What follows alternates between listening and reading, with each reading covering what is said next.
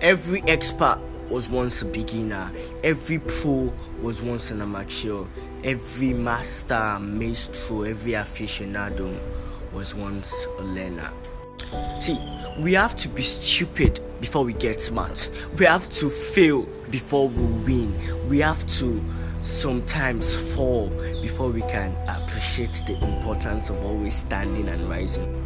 So many people aren't patient, even for themselves. They want 10 million tomorrow. They want 10 million followers tomorrow. Like, they want to quickly get the success tomorrow. But the thing is, big things, great things take time. You feel me?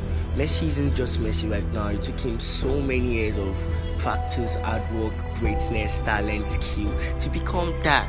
So no matter the amount of books you read, no matter the amount of videos you watch, there are some things you have to experience firsthand to learn from it. No matter how many people tell you, you have to just experience it and learn it.